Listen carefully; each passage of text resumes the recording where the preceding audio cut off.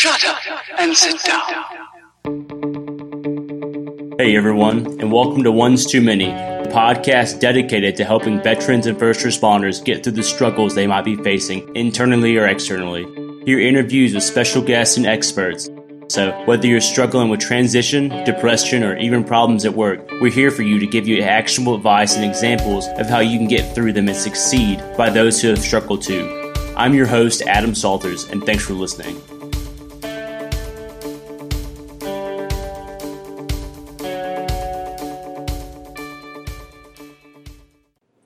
Hey everyone, and welcome back to One's Too Many, Episode 6. For today's show, we have Boyd Renner joining us. He's a soon-to-be alumni for Penn State's MBA program, a startup co-founder, and a 23-year member of the Navy Special Warfare's Dev Group. Please stay tuned because he's got a lot of good stuff to share with all of us. Now please join me in welcoming Boyd Renner.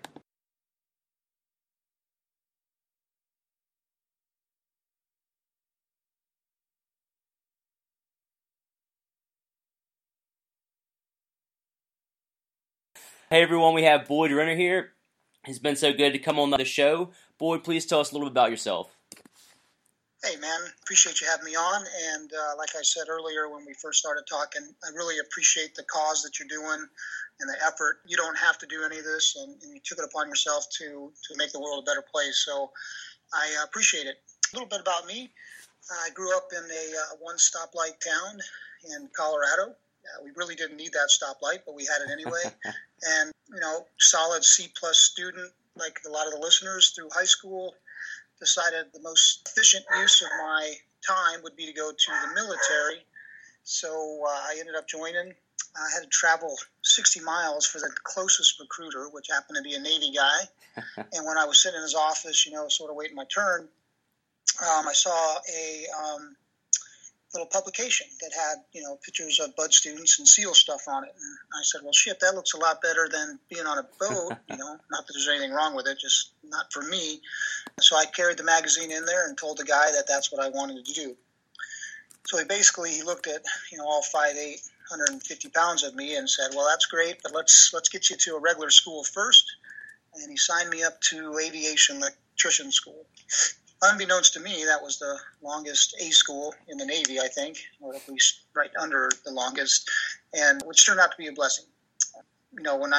So I had that 6-month A school to basically teach myself to get in shape and, run and swim and all those things, and then showed up to Bud's.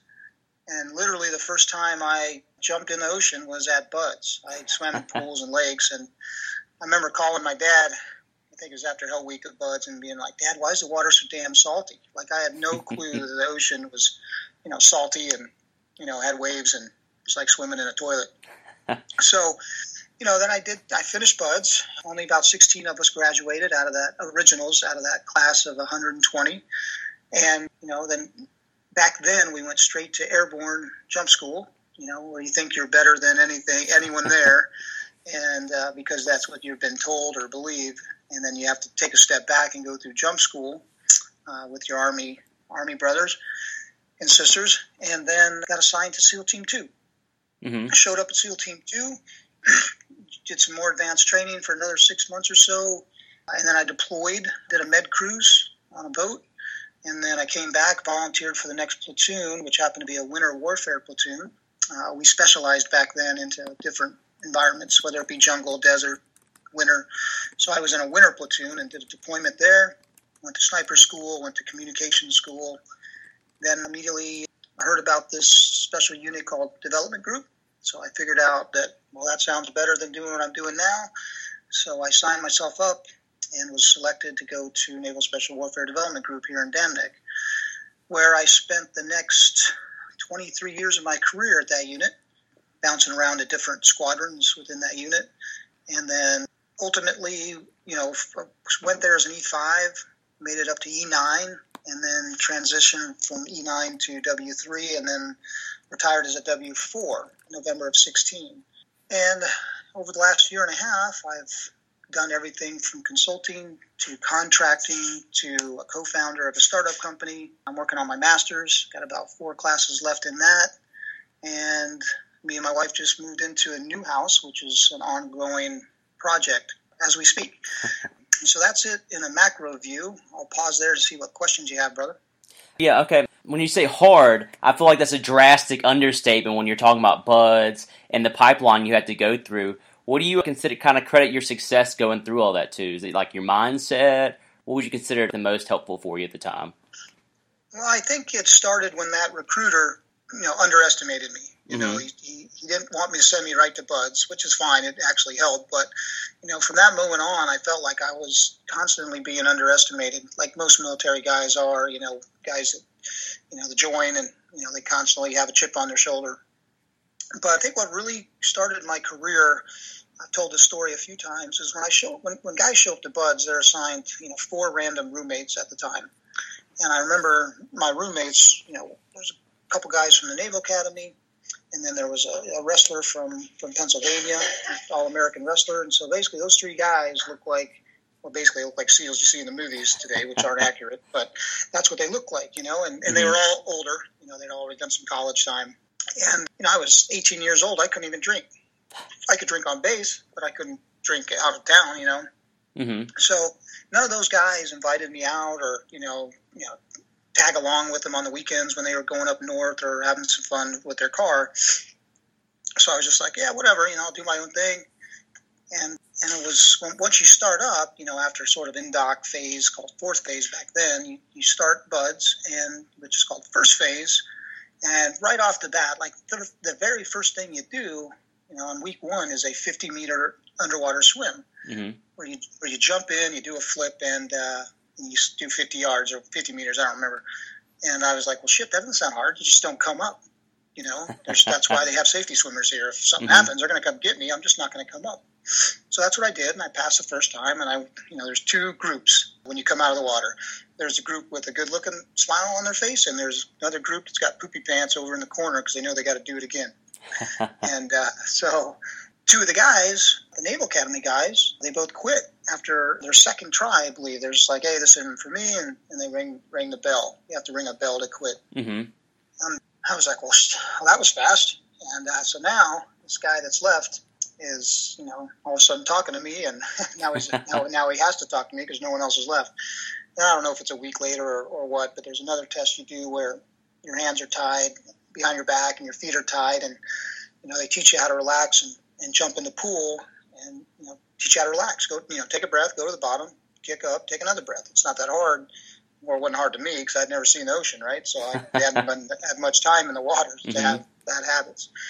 And so again, I went to the group that had a smile on their face. Then the guy that was now my buddy, he tried it 3 times that day, and he ended up quitting that afternoon. So for the rest of the 1st phase, I had essentially a room to myself. So that was a long answer to your question. Is just being underestimated and wanting to prove everyone wrong at every single step, including when I retired.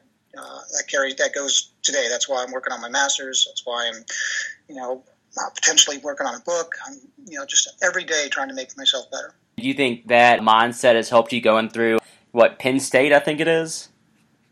The MBA program there? Yeah, I wasn't gonna apply. I didn't think I could make it.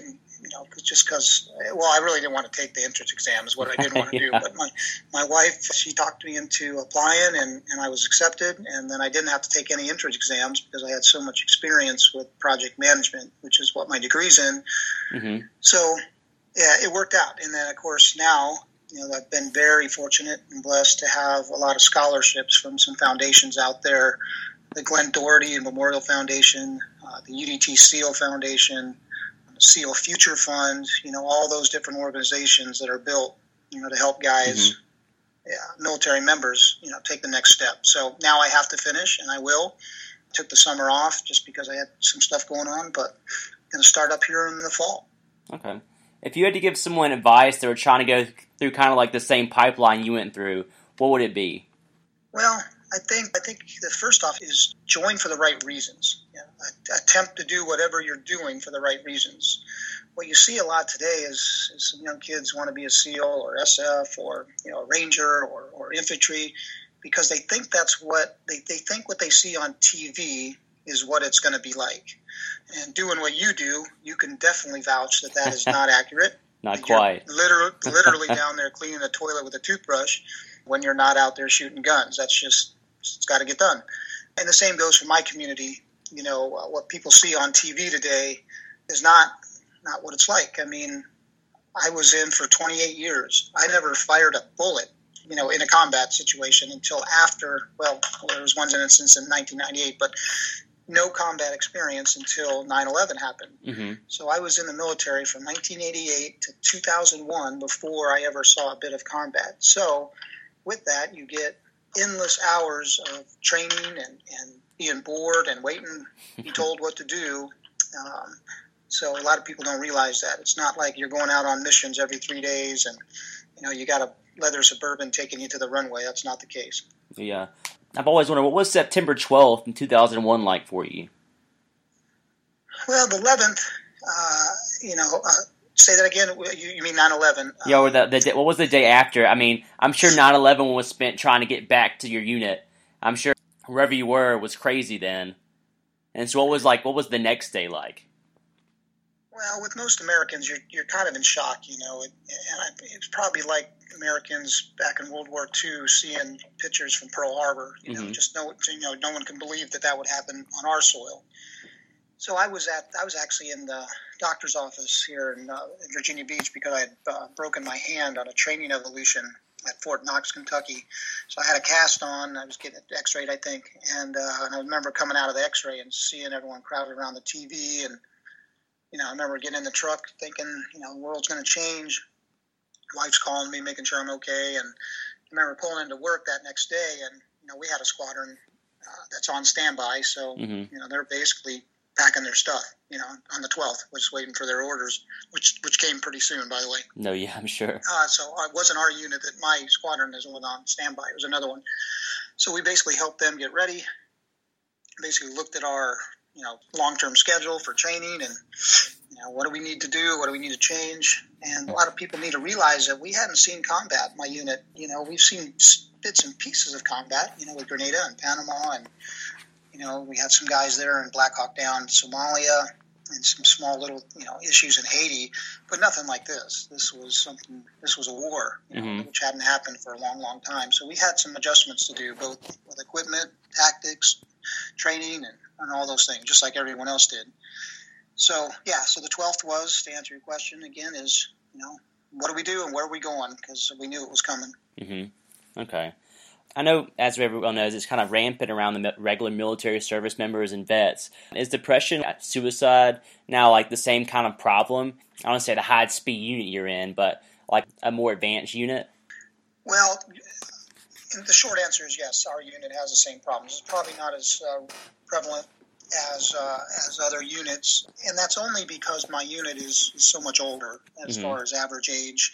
So, being older that we are, we've been exposed to and a little more mature for, traumatic, challenging things to deal with than, say, a young PFC or a young Marine that might just left boot camp and now they're deployed. And they have a baby at home and they got financial shit going on and they see in combat and then they come home and financial stuff's still there. Now the baby's a year old and the wife's, so to answer your question, our unit has our own problems. I think we do, but I don't think it's definitely not as prevalent as other units, and that's just an age thing in my opinion.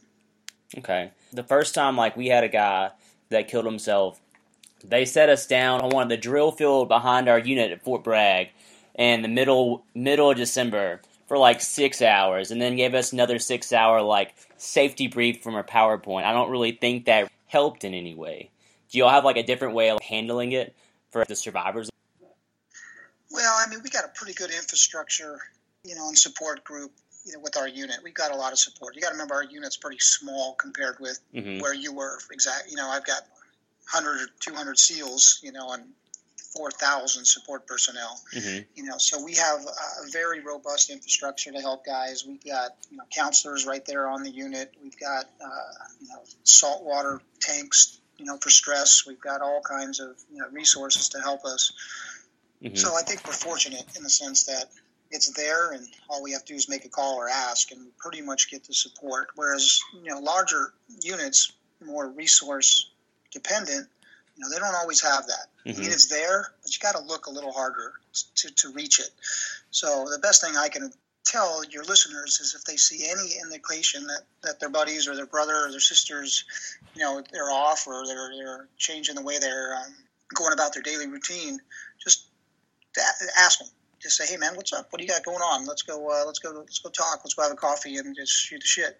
Because you'd be surprised what that simple gesture would do for someone that's just dying to tell someone about their problems. It's better to be told no than wake up to a newspaper article the next day of the worst. Absolutely. I feel like they always tell you, like, the main thing is to just, like, ask certain things, like, do you have a plan and things like that. I know you might lose a friend by asking something like that, but I feel like it's better than the alternative. Yeah, absolutely. It's, what they tell you to do is right on. Especially if it's a close friend, you're going to know what's going to work and what's not. Mm-hmm. Some guys, they open up differently than others under different coaxing. So, if you know the person, obviously use what you think will work. But if you don't know them, find someone who does and say, hey man, I was thinking of talking to your buddy because he's, got some stuff going on. He's not the same. That's definitely what you got to do. Mm-hmm. I know one of, like, the main reasons why, like, a lot of people don't come forward is, I know it sounds dumb, but the stigma against the whole, like, mental health problems and PTSD and everything like that in the military. Because, I mean, frankly, after years of, like, training and living with your buddy, it's, terrifying. The idea that they might think, oh, suddenly Salters might not do his job, or you can't trust him, or so on and so forth. I know the military is doing a lot to kind of get rid of that, but is there a way that we can, like, as individuals, help that stigma kind of, like, dissipate? Yeah, and that's one thing our unit definitely deals with, because we have pretty high clearances at my unit, so guys are always worried that if they go talk with a counselor, or a chaplain or something, they're going to have something happen with their clearance, which is, everyone that listens to this that has a clearance knows that, that's your sort of Willy Wonka golden ticket is to have a clearance. Mm-hmm. And the last thing you want to do is lose that. So what our unit did, which was great and it worked good, in fact, I used it, is they had a location off base that people could go to that was completely anonymous. They didn't have to send an email. They didn't even have to call. It was not attached to the command. They were individuals that basically volunteered their time to just be at this facility and listen and just be there. No records were kept. Nothing was ever written down. They weren't allowed to let the chain of command know that people had even come there. That might not be 100% accurate. Obviously, if you say something there that's a threat to yourself or others, then I think legally they have to. But being is, it gave guys a way to not walk across the grinder and walk up to a psychologist there on the compound. Mm-hmm. They can get in their car, they can tell their buddy they're going to go grab a burger, and they just pull right into this place, and they have someone to talk to. Mm-hmm. So, but that's not always there. So my advice would be find someone to talk to. And if you're that person that sees something going on, just talk to that person, individually, or, just playing a game of basketball. Just pull them aside and just check on them or her. Mm-hmm. The military actually has a program right now. I wish I could remember what it's called. I talked with one of our other guests about it. I'll put it in the show notes. A lot of mental health professionals from around the country, it's an app on your phone that you're able to, look up people, and it has people that you're able to go talk to in your surrounding area for free, that they volunteer their time, like an hour of their time, to actually talk to people. You can they have their background, so you can kind of vet them before you go talk to them. I think that's great, man. I haven't heard of that, but that's just another example of technology being used for good versus just crazy social media and fake news. So, yeah, that's great, man. Yeah, I should definitely put that out. Absolutely. When you got out, when was, I guess, your biggest challenge when you were getting out?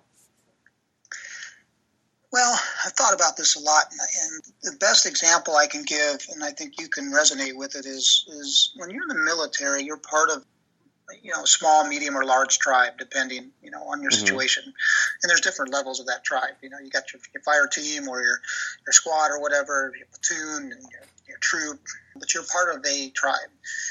And in that tribe, just like Native Americans, you have a language that you speak and mannerisms that you do and things that you do that everyone instantly understands, no matter how crazy it is. Mm-hmm. Whether it's a dude that refuses to shave with anything but a Silver Ranger, or the guy that freaking, he's, always washes his feet. There's just, you understand why people do the things they do. Mm-hmm.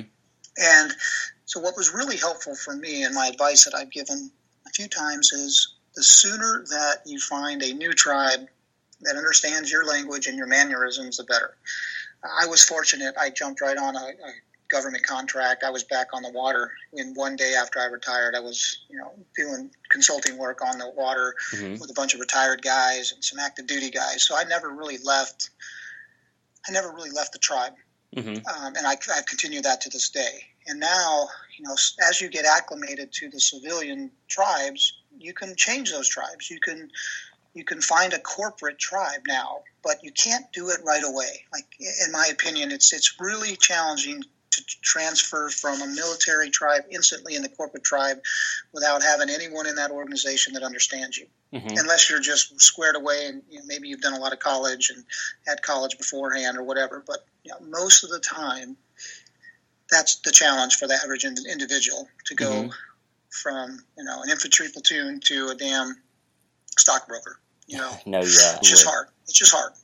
That's, again, a long answer to your good question there is get out, have a plan beforehand, and find out what that tribe is. It could be anything. It could be you playing softball, with some buddies on the weekends as you look for a job. But find it. It's humbling when you leave your command. It was humbling for me. I remember when I left, I was the longest serving member there at the time. And I remember I got escorted out, gave the guy my badge, and the door shut behind me after 23 years of being in that building. And, the mission's more important than the individual, but it's pretty humbling when you're driving off your compound for the last time and not having, that group of people that understand you. Yeah. I remember, one of the hardest things I found getting out was, while you're in, as you're talking about, there's this amazing support system, which I myself took completely for granted. I know a lot of my friends and I all had the same problem. Suddenly you're by yourself for the first time, maybe for years, and in your case, decades. And I mean, it's a tough thing to kind of go through. That is what I had the hard time coming out with because of that. Yeah, no, you couldn't have said it better myself, man. Is find that core group of people that understand you, join it, and then work towards, making yourself better, a better tribe member. Mm-hmm. What did you think when you got out that you thought would be easy transitioning with, that you kind of struggled when you actually went through it? Actually, it's the things that you really don't think of. I didn't think of them.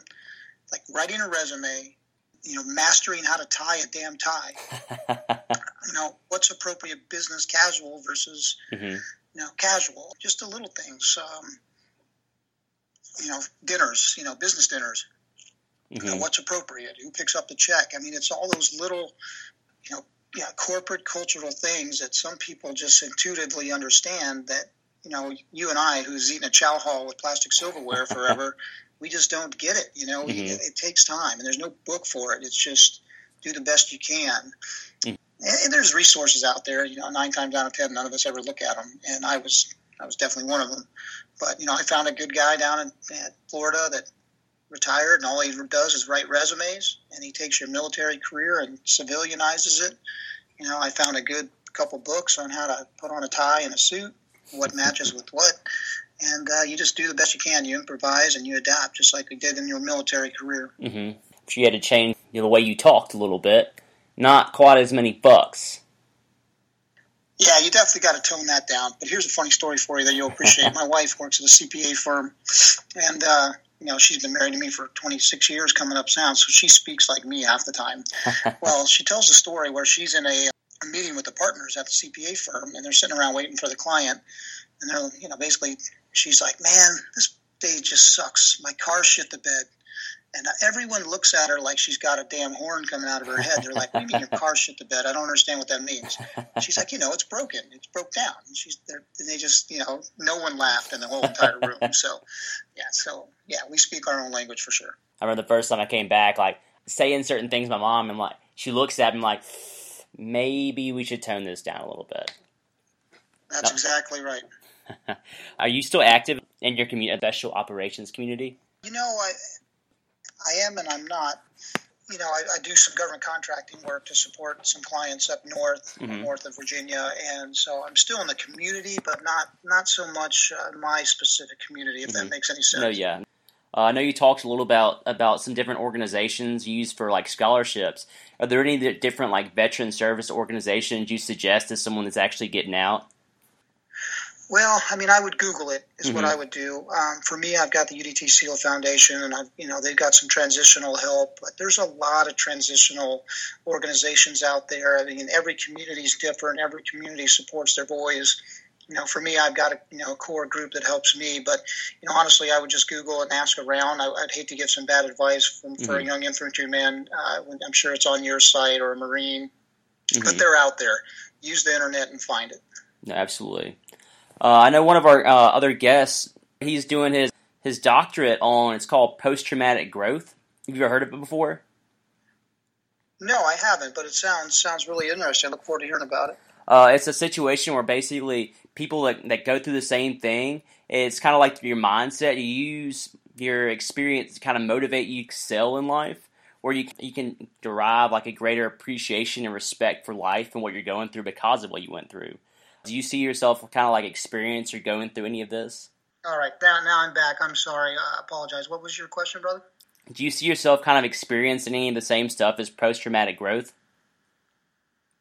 No, I wouldn't say I do, man. I think I'm good. I take everything in stride. I do my best to make myself better every day, whether that's listening to podcasts or there's a lot of really good podcasts out there where guys can listen to.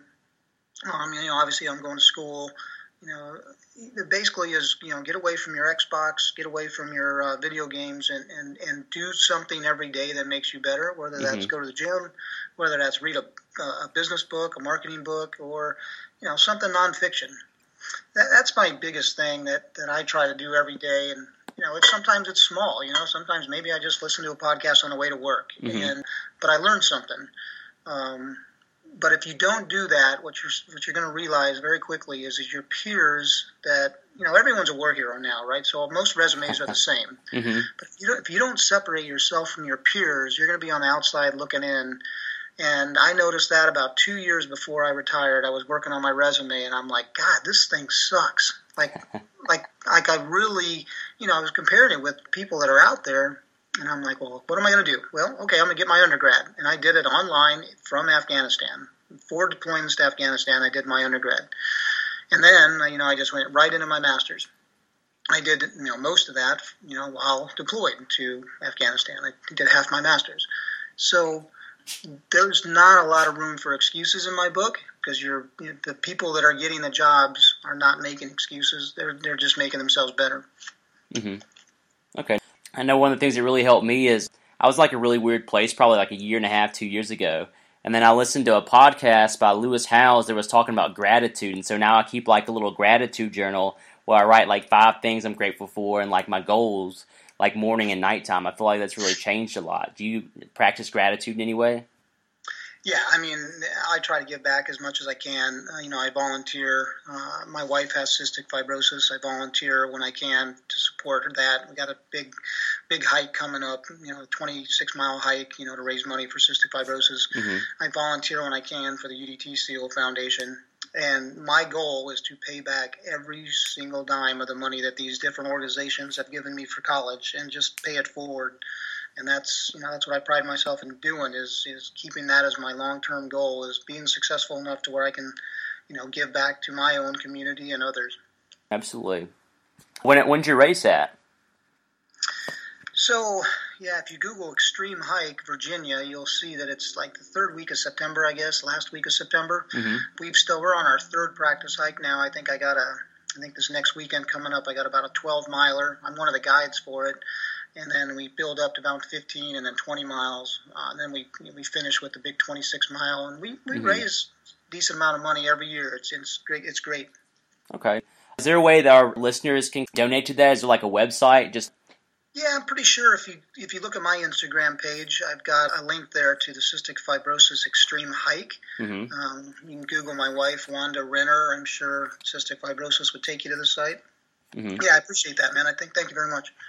I feel like that's a fantastic cause. It's something we could all get behind. Yeah, it is a great cause, and there's some great people, and it's a horrible disease with no cure, so it's not going to go away anytime soon. Absolutely. Okay, now since getting out, you co-founded a company called Endeavor Life Sciences. Can you tell me a little bit about that? Yeah, thanks for asking. It's actually a pretty dang cool company. What we've done is we patented a way to encapsulate DNA safely so it can be added to any new or existing tattoo. Now, there's about 50% of the listeners out there going to go, what the hell would you do that for? And then there's another 50% that have tattoos that instantly get it. Mm-hmm. So the best way for me to explain it for the people that don't is whatever inspires you every day, whatever gets you out of bed. For me, it's seeing what my wife has to deal with every day. Is she inspires me. So I have encapsulated her DNA and I've added it to my first tattoo in this red rose that's inside this picture of some lungs on my calf. Mm-hmm. So it's just a way to stay connected to whatever inspires or motivates you. We can encapsulate hair now. We can encapsulate ash of a loved one that's passed. Mm-hmm. And the product is called Everence. And actually it's, we've had a lot of military guys that have lost some buddies, or, we've had 4 or 5 guys in the same platoon that all wanted DNA from each other's, to sort of carry on some dog tags as they got ready for their first deployment. Mm-hmm. So you can use it any way you want. We don't dictate what that Everence is. We just provide the capability. You just go to the website, Simple Saliva Collection Kit from Everence.life is the website, and you'll get a collection kit just like 23andMe. We send it back to us. We encapsulate that DNA in a polymer that's been used in medicine for about 60, 70 years. Hip replacements and derma fillers, and we send you back what looks like this fine white powder, which is actually encapsulated DNA. Mm-hmm. And you take that to any tattoo artist you want, and they'll add it to a new or existing tattoo. Really? That's it. That's it in a nutshell, brother. Okay, that's impressive. I can think of a couple things I want to get a tattoo with that. What made you think? Let me know if you do, man. I'll make sure you get a code, and we'll get the kit sent out to you sooner than later. What made you think of that idea? I did not think of it. I came on after about a year of the company being in existence. Mm-hmm. A buddy of mine, good friend and founder and inventor named Patrick, he came up with the idea while underwater. He was on his own dime. He was supporting some Gold Star moms, some wives that had lost the most significant person in their life, early in Afghanistan days. And she was underwater, and she saw this guy that had this gal, his wife, that had lost her husband. She had a unit insignia on her thigh with the guy's name. And Patrick, in that instant, was wondering, how can I make that tattoo more of a reliquary? How can I put something physical of that loved one in that tattoo for her versus just ink, which ink is incredibly powerful, and we don't pretend to want to change the tattoo community. It's been around for thousands of years.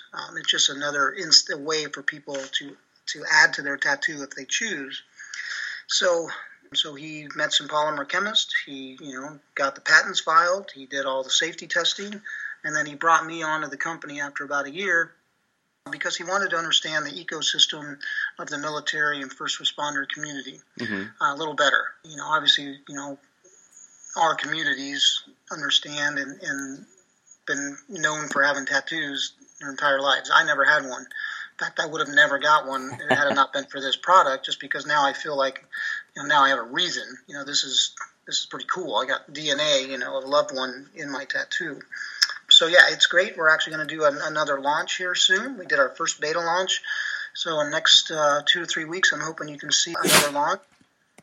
And hopefully you can order a kit. Let me know if you do. I can give you a code, or your listeners a code. You should see one on my website, and they're welcome to go try it out. I feel like it's amazing. I'm sure that helps a lot with like closure and everything like that. Well, what I'd like to think it helps with is not only closure, but keeping with you whatever inspires you. So if you and your wife got married down in Key West, you want to do matching tattoos with each other's DNA, a birth of a child, You just got a new dog, whatever. I mean, we can encapsulate anything. Right now, what we offer the world is DNA, ash, and hair. Mm-hmm. But we've had people encapsulate a portion of their Harley Davidson, a piece of the bullet that took their leg in Afghanistan. Mm-hmm. We've pretty much encapsulated anything. I actually have sand from the Red Wings mission, the Lone Survivor mission, mm-hmm. from that crash site. I took a handful of sand when I was up there recovering those bodies. And that's going to be in my second tattoo, to keep that mission with me forever. Okay. What's the second tattoo going to be? So I'm thinking I'm just going to do 2 sets of dog tags with initials of every guy we lost up there on that hill that we recovered. Just, most important mission I ever did. So, I want to remember that forever. Absolutely. What's the greatest lesson that you learned since getting out that's probably made the most difference in your life? You got to look out for yourself. No one else is going to do it. No one else is going to hand you anything. You're not going to be told what to do. I did 28 years, and I basically had someone tell me when to be there. Even as a W-4, I had to be at certain places at certain times. Mm-hmm. Well, as a civilian, you got to work that out yourself. You got to optimize your time. You've got to, optimize your time and balance it. A lot of us have been living out of a sea bag or a cruise box forever. You kind of got to learn to be an adult all over again. As mm-hmm. strange as that sounds, it's a different culture as a civilian than it is as a military guy. Mm-hmm. No, absolutely. I know we're kind of winding down on time a little bit. So real quick, how can our listeners support you and check you out, what you're doing with everything? Well, sadly enough, I do have an Instagram account. I never had social media for ever, and I started one up, which I'm kind of enjoying. It's not bad, but I got Instagram, it's brenner350, and then obviously everence.life, I think, is the handle for Twitter and Facebook, and that's our website, is everence.life. So yeah, you'll see all of our stories of me. You'll see stories of people that's gotten the product. The website's very informative for both tattoo artists and for people interested in getting the product. So that's the best way, man. And then, just hit me up on a message on Instagram if you want to talk a little deeper. Any of your listeners are welcome to do that. I'm really good about responding to people that have some legitimate questions. So, yeah, those are the best ways, my friend. Oh, fantastic. I guess, finally, if you could tell someone who's really struggling right now, whatever stage of their military or EMS career they might be, what are 3 things that you think impact them the most that could help them get through whatever challenges? Well, for me, it was don't underestimate yourself. Don't let other people underestimate you. And don't be afraid to ask. There's experts out there, they might be a little standoffish, but if you got an E7 out there, and he's been around a while, he would be more than happy to tell you anything you want to know. Trust me, probably in nauseam. But you have to have the balls to just be a man and say, hey, man, I don't know what I'm going to do with my life. What do you think? And if he doesn't know the answer, if he's a good E7 or E6, he'll probably point you in the right direction. Mm-hmm. So those are the 3. Don't underestimate yourself. Don't let other people underestimate you. But if they do, use it for your advantage. And then ask. You're not the expert. I'm not the expert now. I'm on Google all the time. How do I tie a damn tie? What matches a gray suit? Is it brown shoes or black shoes? And what color socks do I wear?